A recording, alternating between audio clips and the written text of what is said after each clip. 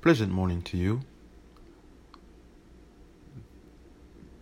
This is the Gospel One, Mark Glory, with a word of encouragement today. Today's lesson is taken from Psalms 21. It's taken from Psalms 21, verse 3, and it reads, "For thou hast prevented him with the blessing of goodness, thou hast settest a crown of pure gold on his head." Hallelujah.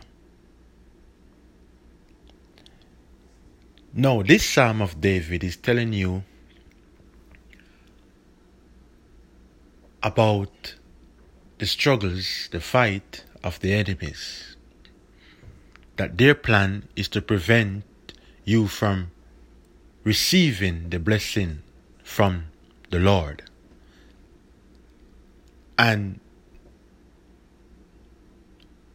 the word says, "Thou preventest him from the blessing of the Lord." This is in relation to the barriers and the stumbling block that the enemy put in your way today.